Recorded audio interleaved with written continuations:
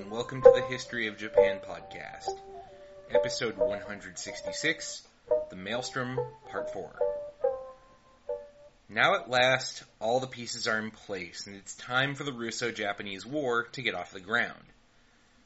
By 1904, that was the general feeling in the Japanese military establishment. Japan was as ready for war as it could be, and it was now left to the leadership to determine if it was time to throw the dice. In early February, the Meiji leadership met in an imperial conference, a formal gathering of government ministers which took place in the presence of the Meiji emperor, and whose determinations were in essence sanctified by the emperor's attendance. Despite the emperor's role in legitimating the proceedings, Meiji himself was not a decision-maker when it came to war. And this gets back to the sticky issue of the emperor's role in government prior to World War II.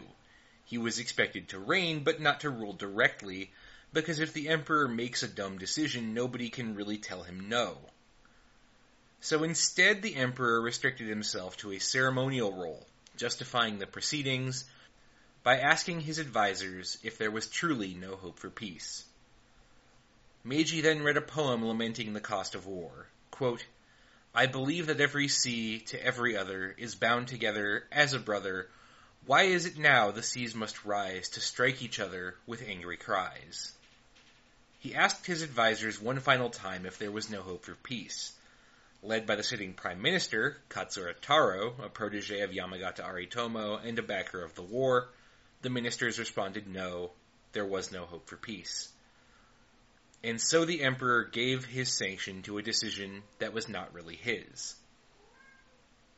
As a bit of an aside, 36 years later, Meiji's grandson, Emperor Showa, or Hirohito if you prefer, would read the same poem in an imperial conference, and would ask his ministers if nothing could be done to avoid war. On that occasion, the emperor's ministers were a little more equivocal, but eventually they would come to the same decision, that war was inevitable. Thus, Hirohito would ultimately sanction the decision to attack the United States. So that was it. War's on, let's get this bad boy rolling, but how is Japan going to achieve the strategic objectives we discussed last time? Like we talked about, the Naval General Staff Chief, Ito Sukeyuki, came to a determination that a surprise attack was the best possible way to catch the Russians off guard. When that plan was presented to the ministers of the Japanese government, they agreed with Admiral Ito's determination. Placed in charge of the attack was 56-year-old Togo Heihachiro, at the time commander of Japan's combined fleet. Togo began his life as a samurai in Satsuma Domain, the same domain that was home to Saigo Takamori and Okubo Toshimichi. As a young man, his interest in naval affairs was sparked by his experiences in 1863. If you've got a particularly good memory, you might recall from the Fall of the Samurai series that in that year, the British attacked Kagoshima, the capital of Satsuma, in revenge for the death of a British merchant at the hands of a Satsuma samurai. When Satsuma refused to pay an indemnity and hand over the killers of the British citizen, the Royal Navy was dispatched to show the natives what for. Togo was in Kagoshima, the capital of Satsuma, when the British arrived and their fleet burned huge swaths of the city. The up-close and personal demonstration of British naval power was, shall we say, a formative experience. The next year, Satsuma began building its own navy, with British assistance as it happened, and Togo Heihachiro was one of the first to join up. After the end of the Boshin War, Togo joined the fledgling Imperial Navy. He would spend some time studying in London, where he developed a reputation as a hothead, getting into many fights with his British colleagues who, shall we say, displayed a lack of cultural or ethnic sensitivity towards their Japanese colleague. Apparently his nickname at school was Johnny Chinaman, and whenever Togo heard it, he would fly into a rage and would often punch the offending man. Upon his return to Japan, Togo curbed his anger problems, apparently, and swiftly climbed the ranks. He distinguished himself as a ship's captain during the Sino-Japanese War, and was rewarded for his performance with promotion to the Admiralty, and eventually command of the combined fleet. It was to Togo that responsibility for the opening shot of the war, the surprise attack on Port Arthur, fell. Remember that the Japanese needed the seas clear of Russian warships in order to ferry troops to land in Manchuria. Otherwise, the troop transports would have to take the long way, landing in southern Korea and then marching north. The Russian commander in Port Arthur, Admiral Stark, was probably smart enough to figure this out as well, and would likely leave port as soon as war was declared to start raiding Japanese troop convoys. So the Japanese had to get Stark while he was in port, and of course, the easiest way to do that is to hit the fleet before the war starts. At midnight on February 8th, 1904, a Japanese fleet under Admiral Togo, which had left port 2 days earlier, arrived in the waters outside Port Arthur. The Japanese picket ships came into contact with Russian patrols almost immediately, and the Russians started hightailing it for the port to raise the alarm. However, in their haste, some of the Russian patrol ships actually ended up ramming each other, slowing them down and giving the Japanese time to get into position. The Japanese opened things up with one of the newest and scariest weapons of the 20th century, the torpedo. Unlike older ships' guns, torpedoes fired from below a ship's waterline could theoretically disable a vessel of any size with a single shot by blowing a hole in its hull. Torpedoes are also dirt cheap, and it only takes one to disable a hugely expensive battleship or battlecruiser. However, the torpedo did not live up to its fearsome reputation on February 8, 1904. 16 torpedoes were fired by the Japanese at the Russians, but only 3 hit their targets. The others missed or were caught in special torpedo nets set up in the harbor. Essentially, these are just thick nets designed to physically block the torpedoes. However, luck was with the Japanese for 3 reasons. First, the British had helped clear the way for them in the guise of one of the most interesting and really least understood figures of the 20th century, Sidney Riley. Riley was a spy for Britain's Special Intelligence Bureau, and among other things, he's the person that the figure of James Bond is actually based off of. His career was fascinating, and it's really worth reading about, but we don't really have time for it. So I'll just say that Riley was apparently in Port Arthur keeping an eye on things for His Majesty's government, and just so happened to obtain the defense plans for the harbor, which he then passed on to the Japanese. With those plans in hand, the Japanese were able to get way closer with their torpedo boats than they otherwise would have been. Second, as luck would have it, in Port Arthur, Admiral Stark was spending the evening of February 8th celebrating his wife's birthday. Thus, when Japanese and Russian ships started firing at each other, Stark and the other Russian officers initially misinterpreted what was going on. They thought the ships were firing salutes in honor of the Admiral's wife. Third, those 3 torpedoes that did hit, well, they hit the 3 most valuable ships in the Russian fleet, the Retvizan, the Palladia, and the crown jewel of the Russian Pacific Fleet, the battleship Tsarevich. All 3 were put out of commission, and without them the Russian fleet was mostly a combination of lighter ships that stood very little chance against heavily armed and armored Japanese battleships. So the Russian Pacific Fleet was not gone, but it was contained, and that was enough for the Japanese. The Russian fleet would attempt to break out of Port Arthur in subsequent days, and the Japanese would nearly blow the whole damn thing when one of the fleet admirals sailed way too close to the harbor defenses and almost got his ships blown to hell. But in the end, the plan more or less worked. In an opening surprise attack, Admiral Togo was able to disable enough Russian ships for landing operations to begin. However, because Japanese victory was not as clear-cut as might have been hoped, because there were still Russian ships left, Togo did not immediately radio back an all-clear to Tokyo, and it would actually not be until May that Togo gave the go-ahead for unrestricted Japanese landings in Manchuria to begin. Before May, troop transports had to be escorted, which really slowed down the pace of Japanese landings. After May, constant Russian attempts to break free of the Japanese blockade wore down the Russian fleet to the point where they weren't as much of a threat.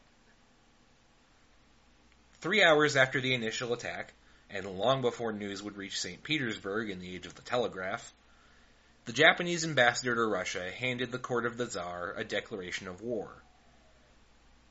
Shortly thereafter, the Japanese government announced the decision for war to its own people, and in the declaration the government laid out the case for war with Russia.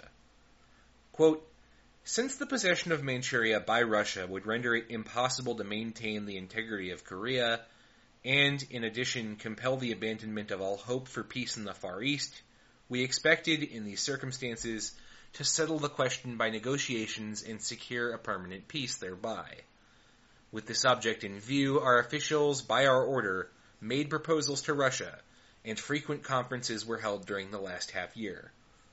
Russia, however, never met such proposals with the spirit of conciliation, but by her prolonged delays put off the settlement of the pending question, and by ostensibly advocating peace on the one hand, and on the other secretly extending her naval and military preparations, sought to bring about our acquiescence.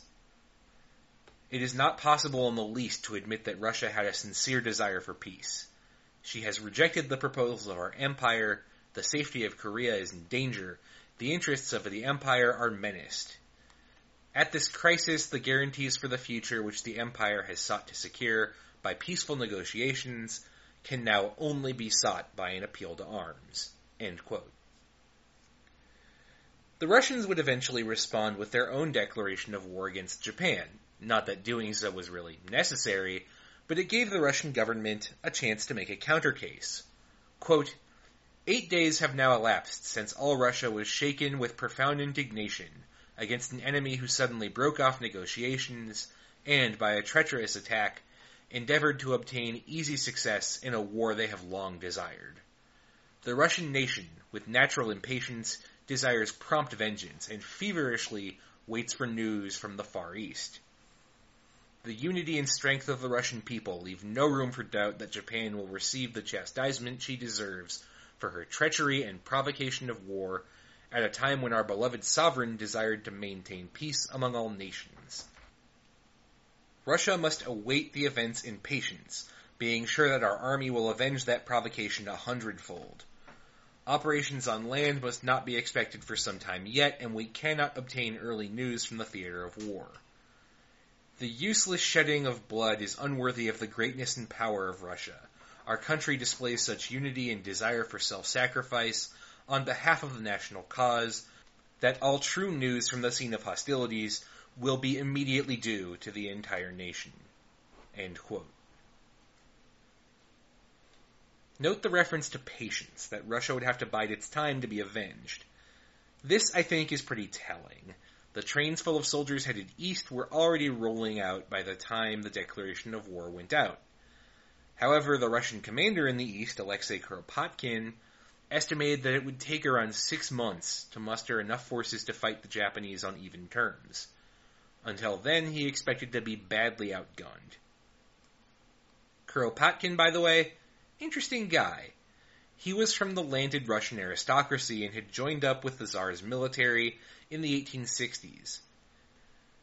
He was one of the Tsar's longest-serving generals with experience of Asia, and had actually been a part of a diplomatic mission to Uyghur Muslim rebels in the 1870s who were trying to break free of China. He was also a military reformist. In the 1890s, as Russia's war minister, he had expanded both the length and frequency of the officer training curriculum, and forced his irritated subordinates to constantly work on extra maneuvers to train officers with. Unfortunately, he ran into some barriers with this reformist streak, and here's where we foreshadow some problems for the armies of Russia. Kuropatkin, you see, was constantly short on funds to support expanded officer training, not to mention other initiatives such as better pay for serving recruits. But wait, I hear you saying, what about all those sweet, sweet French loans? Surely those are enough to cover the costs of this project, and yeah, they certainly were. But that was not what the Russians were spending their money on. With French encouragement, most of the money was going to infrastructure improvements like railroads or equipment upgrades, newer rifles and artillery, not to less immediately visible areas like officer training. In time, the Russian leadership would come to rue that decision.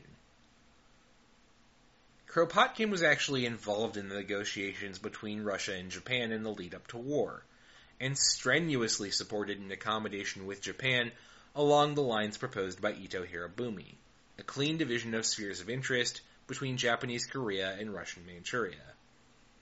Kropotkin was convinced, correctly as it turned out, that the Japanese were more of a danger to Russian ambitions in the East than they seemed. However, his objections, as we've seen, fell upon deaf ears. And then, to add insult to injury, Kropotkin was given the task of directing a war he'd argued against. So we've discussed how Japan was planning for the war, but what about Kropotkin? What was he thinking? Well, he correctly deduced the essence of Japanese strategy. Obviously, in any contest of attrition, the Russians would win. To put it callously, they just had more people to spare. The Japanese might have been only a few decades removed from running around in armor with swords, but they can still do math. They would know that in a long war they would be at a disadvantage. So obviously they would try to make the war as short as they could by launching a swift attack on Russian positions and driving the Russians out of Manchuria before reinforcements could arrive. So Kropotkin figured the smart thing to do was to play for as much time as possible. By fighting delaying actions, wasting time, and inflicting losses on the Japanese wherever possible, but avoiding pitched battles and preserving his forces, Kropotkin figured that when reinforcements did arrive, he would be able to confront the Japanese with overwhelming force.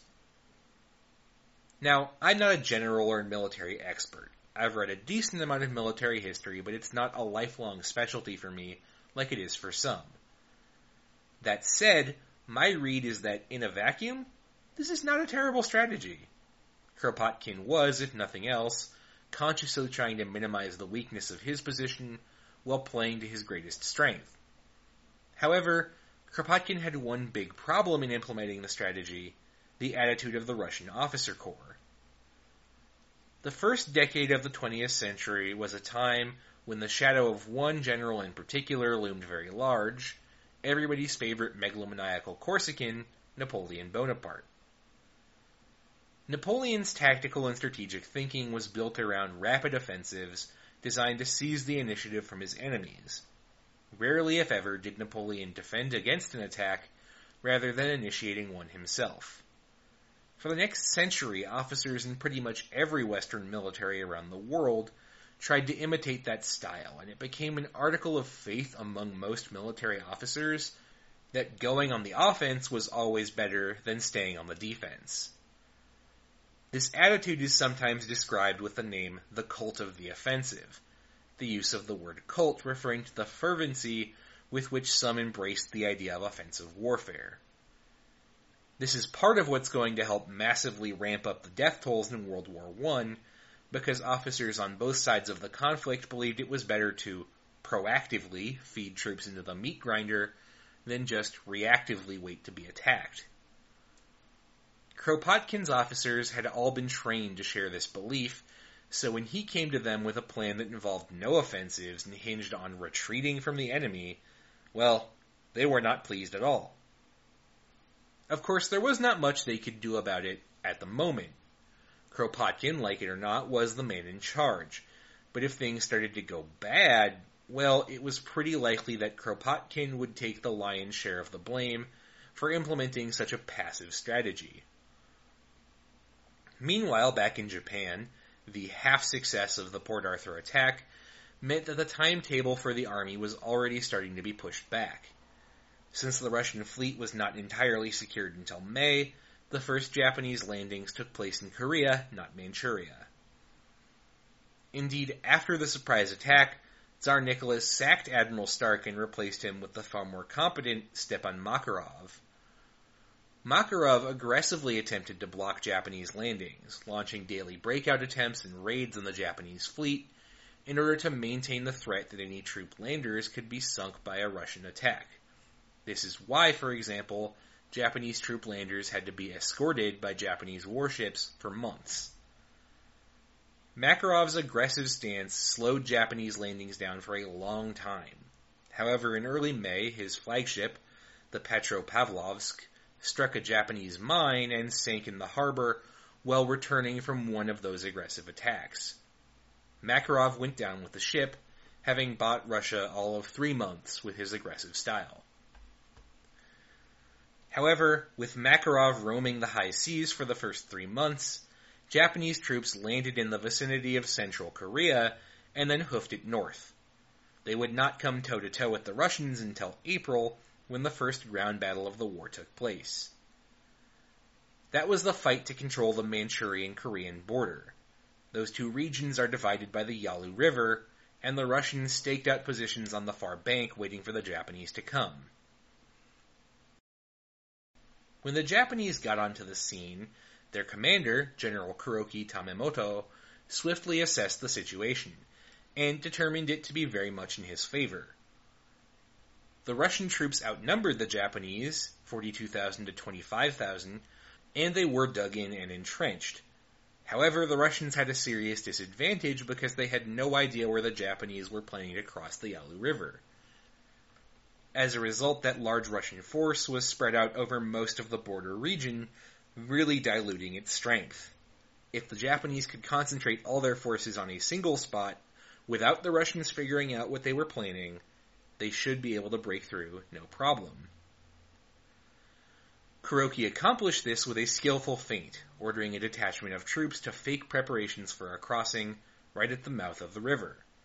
The Russian commander, no doubt thinking himself quite clever, dutifully concentrated the majority of his troops at that very spot, and even sent a telegram all the way back to St. Petersburg to the effect that he had those rascally Japanese figured, and would stop the enemy right at the border, so feel free to start picking some new medals to pin on my chest, please.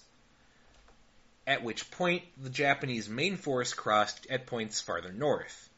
The few Russian defenders that remained in place there were smashed by overwhelming Japanese numbers and artillery, and just like that, Japanese ground troops were entering Manchuria. The Russian commander made things worse for himself by doing something that many of his compatriots would do later in the war as well. He ignored orders from General Kuropatkin, which were to begin phased retreats away from the Japanese if they successfully crossed the river. Instead, the Russian commander attempted to hold his position and even ordered a counterattack on the Japanese. That counterattack was smashed, and the Russian commander was finally forced to order a withdrawal. The Battle of the Yalu, as it came to be known, was Japan's first victory in the field over Russia, but as victories go, it was not particularly ringing.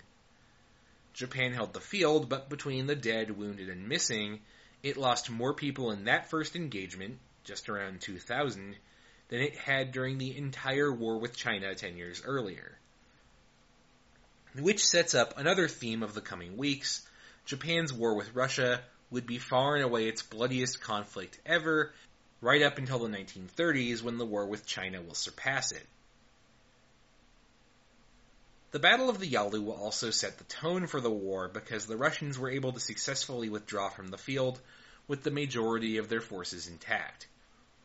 Russian casualties were serious. They lost about 1,600 men at a time when they really couldn't spare anybody, but still, the Russian army deployed along the Yalu was intact. The other major ground action of the early months of the war took place right next to Port Arthur. The port and the city of Dalian are more or less on the tip of the Liaodong Peninsula, which juts out of Manchuria to the west of Korea.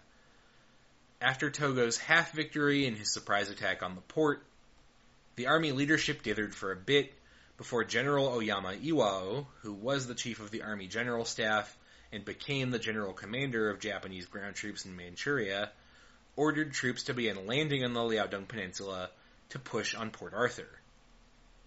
Now this was pretty dangerous. The Russian fleet was penned up but not eliminated, and theoretically could try and break out of the Japanese blockade and attack the landing craft.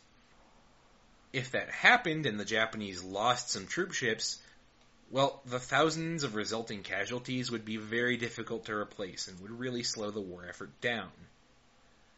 On the other hand, Oyama argued that the only way to remove the threat of the Russian fleet was to seize Port Arthur itself. If the Japanese could take the city, the Russian fleet would have to flee, its provisions would be cut off, and Japanese ground artillery could start shelling it. the Russian Pacific Fleet would have to either surrender or make a suicide run to try and break through the Japanese blockade, round Korea, and escape to safe harbor in Vladivostok. Oyama won out with his plan to launch an attack. Landings began on March 24, 1904. Here Oyama was tremendously lucky. The Russian viceroy in Port Arthur had been recalled back to Moscow after the surprise attack to answer to the Tsar for what had happened, leaving General Anatoly Stoessel in charge of the city's land defenses. Admiral Wilhelm Wittgeft was in charge of the fleet, with the death of Admiral Makarov. Wittgeft was an indecisive man who did not want to risk his fleet in an attack that could work, yes, but might also leave his entire fleet at the bottom of the bay, and more importantly, leave him accountable to the Tsar for the loss of the entire Russian Pacific Fleet. So he did not set his fleet on the landing Japanese, who were able to reach solid ground safely. Now, the Russian position was still not terrible. The Russians had operated under the assumption that Port Arthur would be subject to a land attack, and had spent 1903 fortifying Nanshan Hill, a large hill which lay between the nearest beach suitable for a large-scale landing and the port, and which commanded a narrow spit of land the Japanese had to cross to get to Port Arthur. The Japanese had spent the year setting up defensive trenches and, in a foreshadowing of World War I, barbed wire. They were dug in with artillery pieces, facing the oncoming Japanese assault.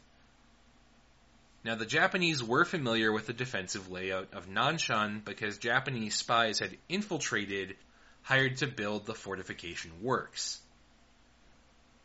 However, knowledge of the defensive layout did little to aid the Japanese assault. The Japanese commander on the scene decided on a textbook strategy for assaulting a fortified hill, or at least textbook for pre-World War I militaries. He launched his troops in an assault on 3 sides against the hill, hoping to break through wherever defenses proved the weakest by then committing his reserves. Instead, the Japanese troops were slaughtered. The Russians were outnumbered literally almost 10 to 1, 3,800 to 35,000, but they had long-range artillery, machine guns, and rifles which tore through the Japanese attackers. In the end, the Russians were forced to abandon Nanshan, but not because of the attack, because of a mistake.